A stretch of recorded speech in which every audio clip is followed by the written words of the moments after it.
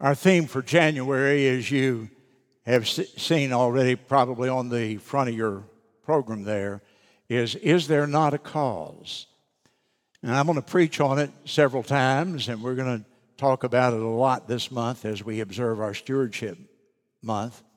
Of course, the phrase comes from the book of 1 Samuel, chapter 17. If you would turn there in your Bible this morning, and the phrase is found in verse 29 there, when David asked that of his brothers, is there not a cause? Now, the account is the famous story, though, the whole chapter of David and Goliath. And really a very, very important passage of Scripture, because the story of David and Goliath is more than a morality tale of some kind. The story of David and Goliath represents the story of the conflict of the ages, the conflict between good and evil, the conflict between light and darkness, the conflict between God Himself and Satan. And it's certainly a question for our times. If there's ever been a relevant passage of Scripture, it would be 1 Samuel chapter 17 and verse 29. Is there not a cause? I'll ask you to stand, please. We're going to read from that chapter, and I'm going to read just 3 or 4 verses here to begin, and then we will go down through it. I won't have time to read the whole account because it would take about 50 verses and a long time to read. But in 1 Samuel chapter 17, now the Philistines gathered together their armies to battle. And they were gathered together at Shoka. And in verse 2, and Saul and the men of Israel were gathered together. And they pitched by the valley of Elah, and they set the battle in array against the Philistines. And the Philistines stood on a mountain on the one side, and Israel stood on a mountain on the other side, and there was a valley. And they tell us that valley is only about 100 yards wide, a very narrow little valley with a little brook running through it. There was a valley between them, between the two armies. And there came out a champion out of the camp of the Philistines named Goliath. And so this very famous account begins. Thank you, and you may be seated. I want you to notice with me, first of all, something back in chapter 16, though. And we'll go back to chapter 16, and we'll go to verse 12. And he sent and brought him in, and now he was ruddy. And ruddy means red-headed. Do we have any red-headed people here today? If your hair is red, you may be kin to little David. He was a redhead. Now he was ruddy and withal of a beautiful countenance. He was good-looking, goodly to look to. And the Lord said, arise and anoint him, for this is he. And Samuel took the horn of oil, Samuel the prophet of God, and he anointed him in the midst of his brethren. And the Spirit, capital S, Holy Spirit of the Lord came upon David from that day forward. And so we see David, number one, a man anointed of God. A man anointed of God. And boy, if that doesn't make you special, there's nothing else that would. Here's a man who God's prophet Samuel has come to visit him in his home there in Bethlehem and has anointed him with oil, and at the moment he did, the Holy Spirit came upon him. The book of Acts, chapter 13 and verse 22, refers to David as a man after God's own heart. A man after God's own heart. A man who had a heart like the heart of God Himself. You know about David, no doubt. He was Israel's greatest king. He was also a great, great warrior. Over and over and over, he led the nation's armies into battle once he became the king. You also note that there was a deeply spiritual side to David, that he wrote most of the book of Psalms, the book of devotion, the book of worship, the book of praise to God. So this is a deeply spiritual warrior king. We also know that he was a skilled musician. He played the harp, and at one time was invited to the palace to play for King Saul when he was in a state of depression. We also know about David, he was not perfect. And so we don't elevate him to the point of deity or something like that. We know that he was a man who fell into sin. He committed a horrible sin, adultery. He even conspired to have a man's life taken. We know also something that's very, very relevant to us today. We know that David was a very poor parent.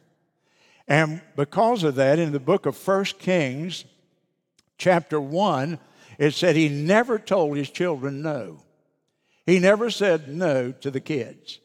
And you know what? His children broke his heart. Every single one of his children went astray from the values of their father. A very, very poor parent. It didn't take on his children. And part of it was his own character. Now, the account then actually begins here in chapter 16 that we're going to deal with in chapter 17 when Samuel the prophet goes over to Bethlehem. God is about to set Saul, the king, on the shelf because Saul has repeatedly, over and over, Saul has disobeyed God. And God said basically, I'm going to replace him, and I'm going to replace him with this young man, David. And so God led Samuel to the home of a man whose name was Jesse. Jesse had 8 sons. And Samuel says, I'm here, I'm looking for the next king. God has sent me to your house. And so they brought the sons out, all 8 of them. They started with the oldest. And Samuel looked at him and said, no, that's not him. And number 2 and 3 and 4 and 5 and 6, no, none of them are the man that God wants to sit on the throne of Israel. And finally, Samuel said, is there any more? And Jesse said, yeah, I've got one more son, my youngest son. He's out there in the field somewhere keeping the sheep, which was the lowest, most menial job that he could be given. Well, go get him. And so they fetched David to come. He's the youngest son. The Bible describes him here. He's ruddy. He's a red-headed young man with a good open countenance and handsome. He's good to look at. And he's brought before Samuel, and Samuel says, that's him. And he says, son, God has called you to be the next king. And he knelt down, and Samuel poured the anointing oil upon him, prayed over him, consecrated him to the cause of Christ. And so David will now become the next king. Now, Saul doesn't know that yet. And I'm not sure that David understood the importance of what had just transacted here. But there's something very important in chapter 16 and verse 13. And I don't want you to miss it. He anointed him in the midst of his brethren. The other brothers saw what was happening. And the Spirit of the Lord came upon David from that day on. How do you explain the greatness of David? You explain it through the fact that it is not by might, it is not by power, it is by my Spirit. He was a Spirit-filled, Spirit-anointed man. And so we see David anointed of God. But number 2, we see David, God's warrior, a warrior for God. And so in chapter 17 now, we come over to the main story here in verse 3. The Philistines are on one side of a mountain. There's a valley in between, a little narrow valley, and there is a mountain on the other side, of course, and there is the armies of God. Squared off and looking at each other. They've been there for over 40 days. They've been there for over 6 weeks. This is not a new thing. The Philistines had invaded Israel at this point. They were a wicked, warlike, aggressive people. They worshiped Baal, an idol god, And their cruelty was legendary. Everybody knew when you said the word Philistine, these were vicious and cruel people. So cruel, in fact, that they practiced child sacrifice. And when you read the Old Testament, it talks about people who put their children through the fire. It's referring to child sacrifice as practiced by the Baalites. Can you imagine handing your baby over to a Baal priest and him placing it in the fire and watching that poor little thing burned up as a sacrifice, as an offering to this vicious god, Baal? This was the Philistines. And in verse 4, 3 and 4, they had a champion. A champion in those days was one who would go out, and the best fighter in the army, he would go and represent his nation, his army. And sometimes there would be two champions from opposing sides. They would fight each other, and whoever won, that would be the winner of the whole battle. In other words, they were surrogate, substitute figures for the entire army. And this is Goliath here, described in verses 4 through 7. It talks about his height. He was between 9 and 10 feet tall. He was covered with armor, and the Bible describes some of his armor. In fact, there was not any place on him except his face that was not covered in his armor. He had armor mail, it's called, up and down his whole body. He had greaves on his legs, which would be like, they would look like they would come up brass fittings that fit over the calf, the front part of the leg, the shins. And he was protected there, and he was protected all the way up. He even had a young man who was with him who bore a shield and went before him to stop the arrows that someone might shoot at him with that shield. And here's this man with this spear, and it gives the weight of it. And if you translate that into our weight, it was about a 15-pound spear. Can you imagine throwing a 15-pound spear? This is a big, big man. This man is the Hulk of his day. This man is bigger than any of the NFL or NBA athletes that we think of as being large men today. And so here he is. And then look in verse 16, if you will. There's an interesting thought about him. The Philistine drew near morning and evening to the armies of Israel and presented himself for 40 days. For 40 days he'd been walking out, going down into that valley and taunting the army. Why don't somebody come out here and fight me? And he was the first trash talker. So he was trash talking the army and putting them down and saying to them, "You're a bunch of cowards. Come on out here and fight me, and I'll feed your flesh to the birds of the air." And for 40 days he had done this. And boy, the army was so intimidated. They were so full of fear. Nobody had taken him up on that. And meanwhile, back in Bethlehem, Jesse, David's father, has prepared some food. And 3 of his older sons are now in the army over here at Elah. And so he says, "David, I want you to take them some bread and take them some food over there." They had to provide their own. So in verse 23 of chapter 17, David arrives on the scene here, and as he talked with them, behold, there came up the champion, the Philistine of Gath, Goliath by name. He came out of the armies of the Philistines, and he spoke according to the same words, and David heard him, all his trash talking, his attempts to intimidate. He heard him blaspheming the name of God. Probably, in all probability, this is the first time David had ever heard profanity, because the Jews regarded the name of God with such sacredness, such a degree of sacredness. He would have never heard anybody use God's name in Israel in those days. And so David looks, and here's this giant, and David has volunteered to take this food up there to his brothers. And as he stands there in verse number 25, they also tell him that the king has put a reward out on his head. The reward is anybody that'll rise up and kill this giant, number one, the king is going to give him riches. He's going to be well off financially. And secondly, the king is going to give you his daughter to marry. Whoa, you're going to be in the royal family now. This is getting to be a pretty good deal here as it goes along. And then thirdly, and this would be the one that would appeal to me the most, you'll never have to pay taxes again. Wow. Well, David was convinced, and he volunteered. And he went to his brothers, first of all. He's standing with them. And he says, I'm going to go and fight him. And they said, you are crazy. You've always been sort of a cocky little fella.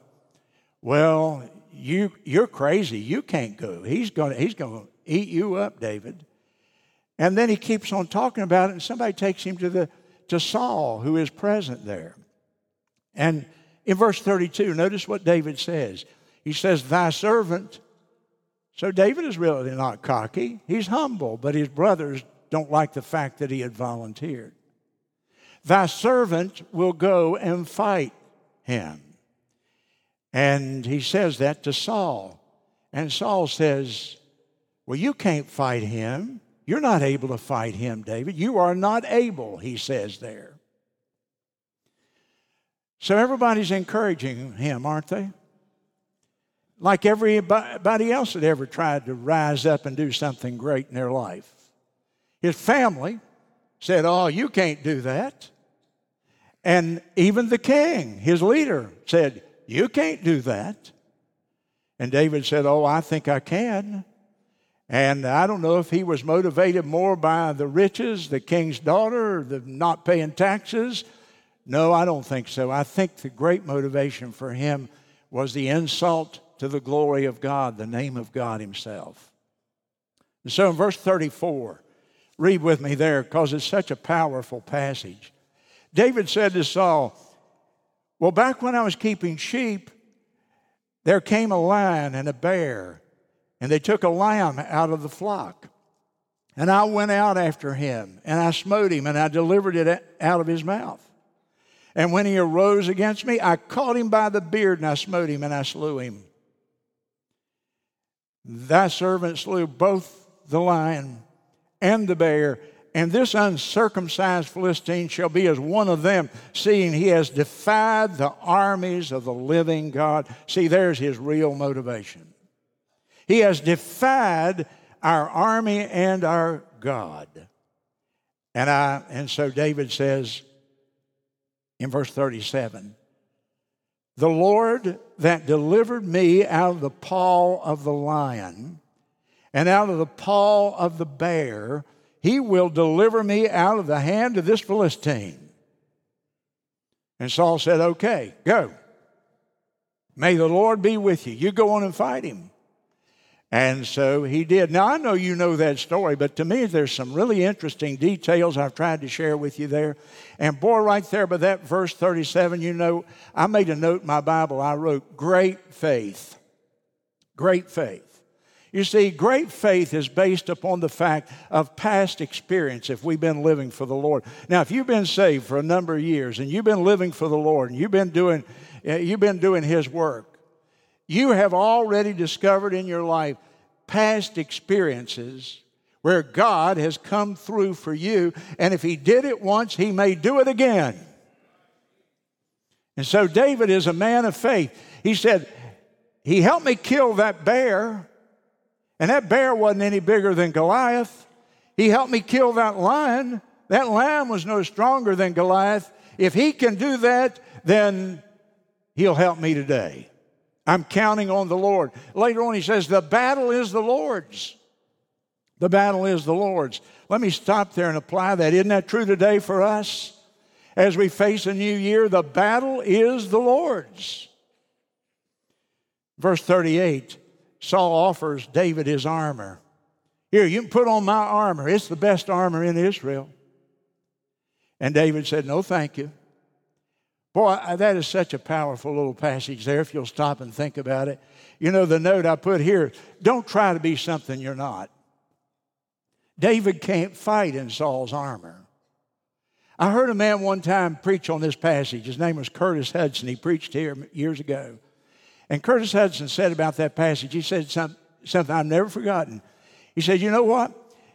When you try to be somebody else, when you're David trying to wear Saul's armor, when you're trying to be somebody else, there's nobody there. Because you're no longer yourself. And you're dead sure not Saul. And the armor doesn't fit. And David says, well, I haven't even tried it. I haven't even practiced with it. Why would I want to put it on? Now remember that. Don't try to be somebody else. Be yourself. God made you the way He wants you to be. He designed your DNA. God will use you just like you are if you're yielded to Him. You don't need to try to put on somebody else's armor. In verse 40, it tells me about David's preparation here. He took his staff in his hand. He chose him 5 smooth stones out of the brook. He put them in his shepherd's bag, which was tied to his side, even in a script, and his sling was in his hand, and he drew near to the Philistine. And so we now see this thing come into really, really sharp focus at this time. And in verse 41, Goliath comes out. The Philistine came and drew near to him. And he had this man bearing his shield in front of him. Here's this 10-foot high man, all covered in armor, with another man in front of him holding a big shield. And here's this little Jewish boy, about 17, 18, 20 years old at the most. And he's got a sling and a staff and 5 rocks. Boy, what a picture. What a picture of what God can do through somebody yielded to Him. And so Goliath begins to mock him. Look in verse 43. The Philistine said, am I a dog that you come out to me with staves? And the Philistine cursed David by his gods. The Philistine said to David, come over unto me. I'm going to give your flesh unto the fowls of the air and the beasts of the field. And so David here is mocked and belittled. But notice here David as he approaches this Philistine. There was a phrase I read in one of the commentaries and research that I was doing for this message. And it's a great description of him as he approached Goliath. He said, this man described David like this. His noble heart was pulsating with divine patriotism. His blood was hot and steel entered his soul. What a description. That's David, this young man. And so he says to Goliath, here in verse number, 45? You come to me with a sword and you have a spear, you have a shield. I come to you in the name of the Lord of hosts. Stop. Circle the word Lord in your Bible. If you notice in your King James Bible particularly, it spells the names of God in different forms. This is a capital L, but smaller, but yet capital letters, L-O-R-D. Every time you see that, hundreds and hundreds of times in the Old Testament, here's what that means. That word Lord, spelled like that with that spelling, is the Old Testament Jehovah. So you could write Jehovah there for the Lord. In the name of Jehovah, the Jehovah of our host, the Lord of the God of the armies of Israel. But here's what's interesting. The Old Testament word Jehovah is the New Testament word Jesus. Same word, except when you get into the New Testament, in the Greek, it changes over from Jehovah to Jesus. Do you know what David is saying? You're coming to me with a sword and a shield and an armor bearer and all this stuff. I am coming to you in the name of Jesus. I'm coming in the name of Jesus. Well, there's power in that name. There's power in that name. We sung about it this morning, and I could tell you were singing it from your hearts. Look in verse 48. Oh, no, I almost skipped something. I want you to go back to 46. This day the Lord will deliver you into my hand. There's confidence in God. There's faith. And I'm going to smite you and take your head off of you. And I'm going to give your carcass to the fowls of the air and the wild beasts of the earth. I want all the world to know that there is a God in Israel. I'm doing this for a testimony of the greatness of God. This is his motive. And I want all the assembly to know in verse 47, the Lord saveth not with sword and spear. The battle is the Lord's. And he'll give you into my hands. And then the battle was on.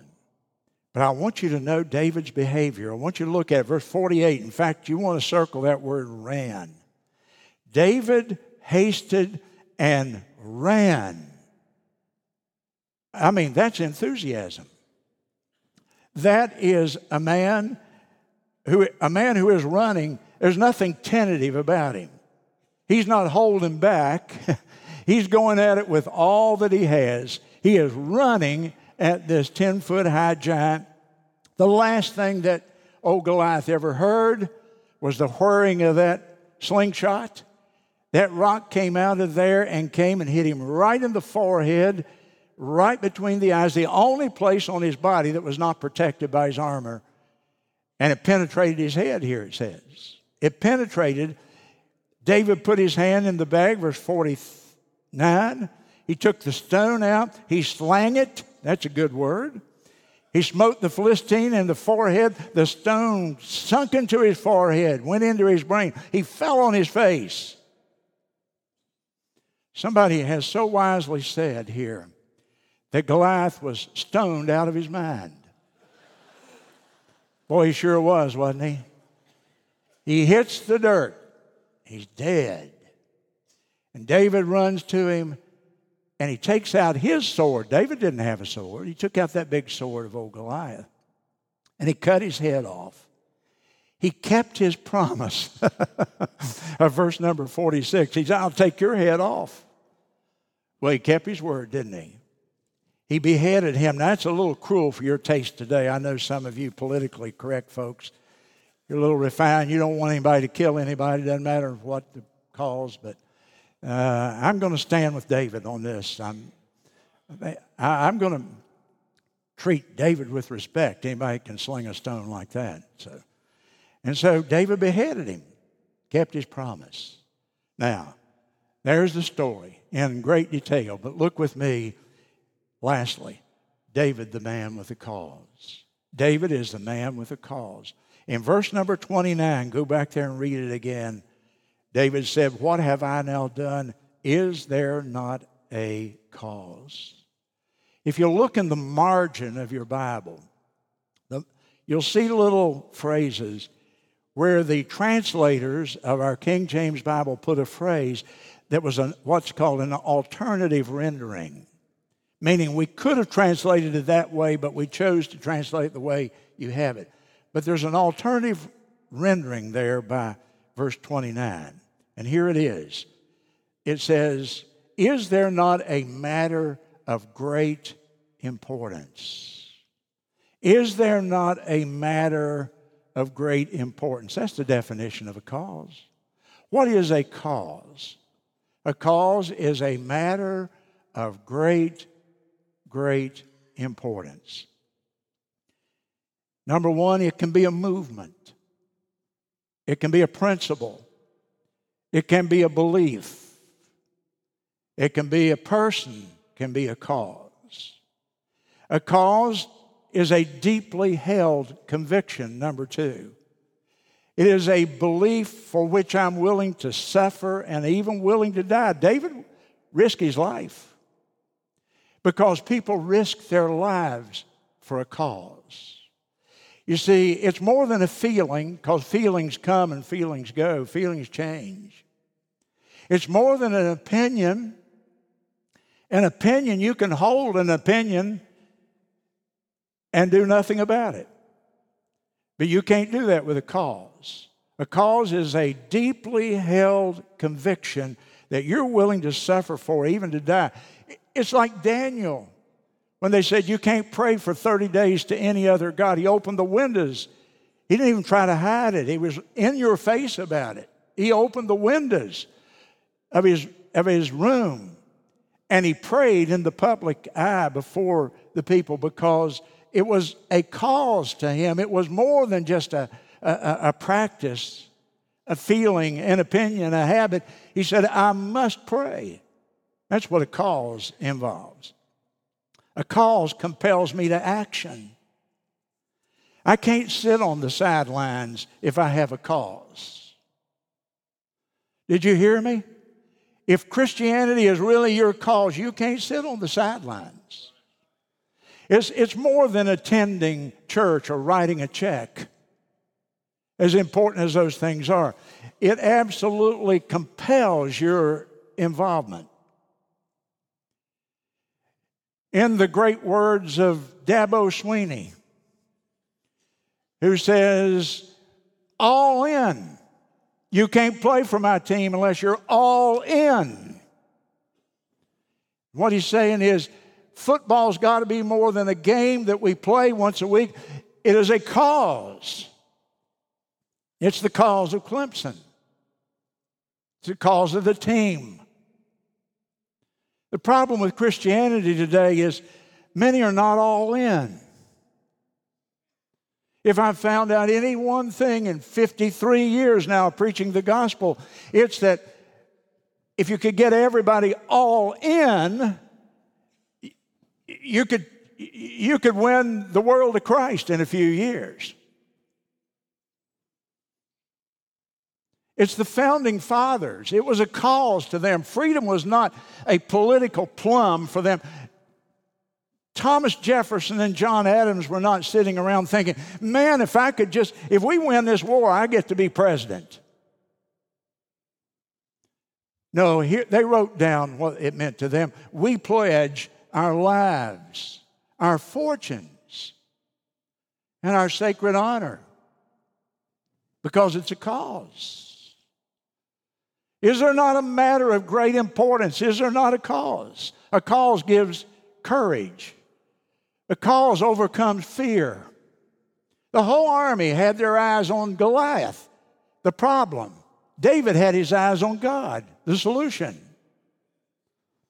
You see, if this becomes a cause, the cause of Christ to you, your fears will melt away in the light of the work and the requirements and the needs of the world. Everyone told David he would fail. But they had their eyes on Goliath. He had his eyes on God, and he said, God has not failed me yet. He helped me kill a bear and a lion. A cause is greater than ourselves. A cause means we will deny ourselves. We'll change our plans if it will forward the cause. We'll inconvenience ourselves if it will forward the cause. You remember the name Pat Tillman? He was the California high school all-state, all-American football player. He went to Arizona State University, and in 1997 was the PAC Defensive Player of the Year. That year, he made over 200 tackles as a safety. Graduated, got married, was drafted in the 7th round of the NFL to the Arizona Cardinals. He was making $3.6 million a year. And he announced he would put his football career on hold because there was a cause.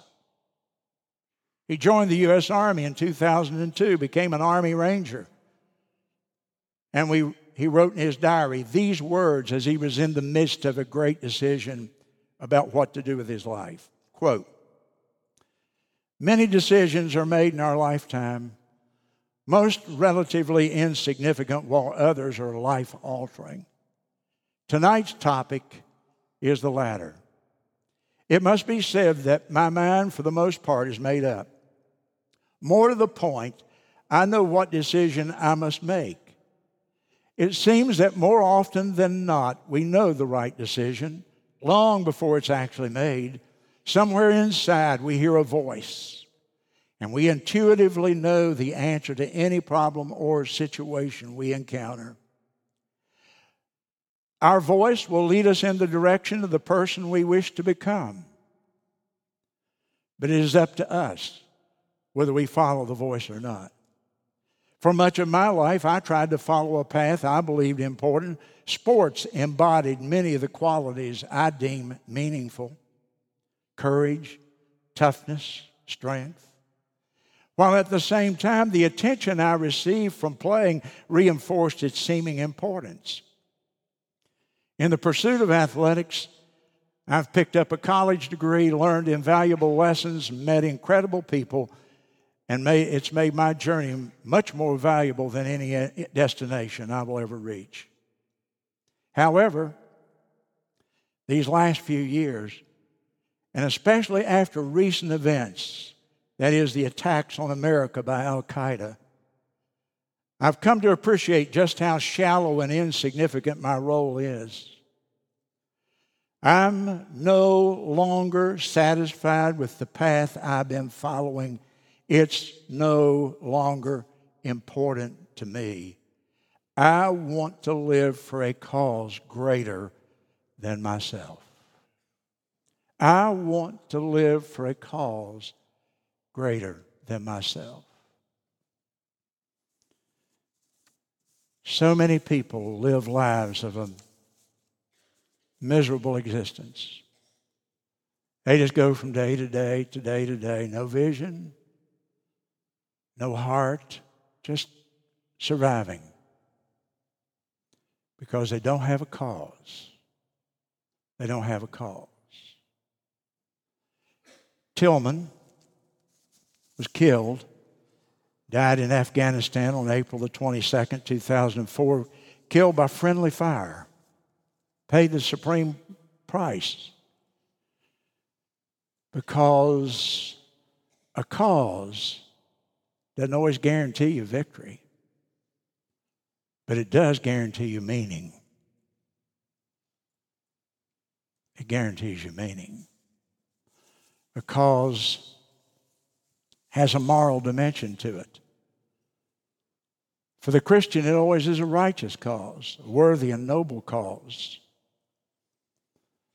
A cause to which I give myself will always define my life. And when your life is over, the causes that you were involved in actually will be the definition of what you really lived for and you lived about. David's cause was to kill Goliath and drive out the Philistines. And he believed in doing that on three levels. Number one, Goliath was attacking his God, his faith. He said to him, "You have defied God," verse 45. Ladies and gentlemen, today our faith is being defied.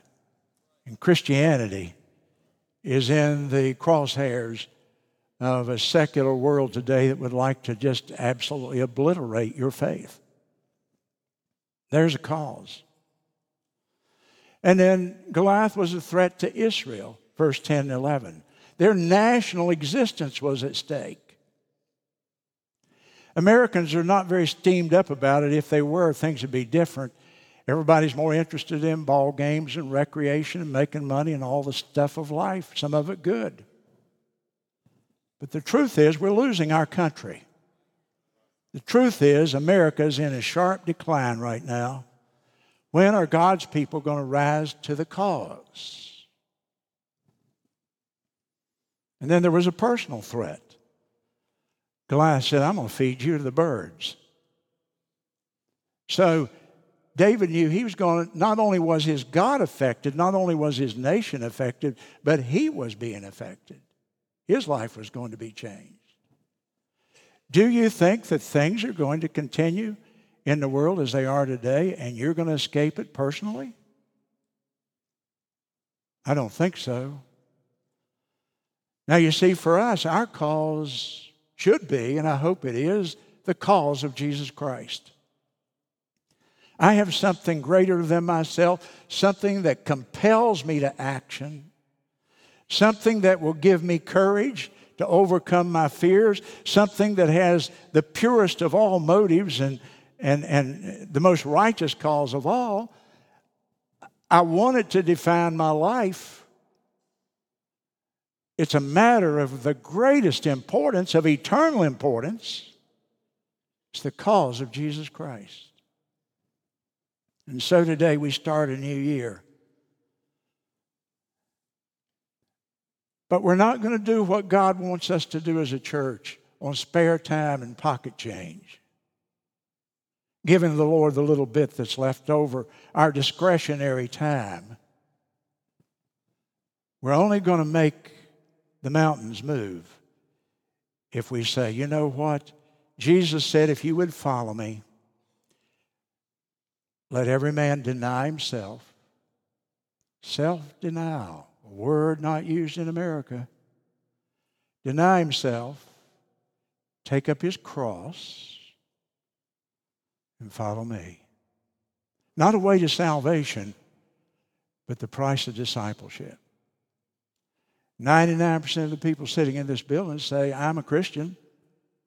Okay, you're saved, but are you a disciple? When and where are you denying self? And when and where have you taken up the cross, the instrument of death to your own desires?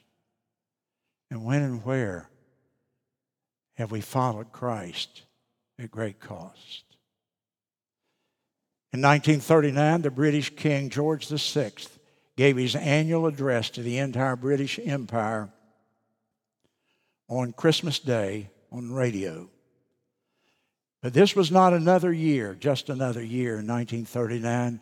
War clouds hung heavy over the world, and in a short time, Britain would be fighting for its very existence against Hitler and his Nazis. To encourage the people that day, George VI read a poem as he closed his address. It's entitled, God Knows. Written by Minnie Louise Haskins, who had been a missionary in India for many years and had come back to England and was a professor at the famous London School of Economics. Think about these words. And I said to the man who stood at the gate of the year, give me a light that I may tread safely into the unknown. He replied, go out into the darkness. Put your hand into the hand of God. That's better than light and safer than a known way. And so I went forth, and finding the hand of God, I trod gladly into the night. And he led me toward the hills and the breaking of day in the lone east. Put your hand in the hand of God. If you've never been saved, that's where it begins. And number two, boy, what good advice for the new year. Put your hand in the hand of God, and he will lead you to the hills, the higher ground, and to the breaking of day, the light, the guidance that you need in the new year. Stand to your feet with me, if you will, please, and our heads are bowed.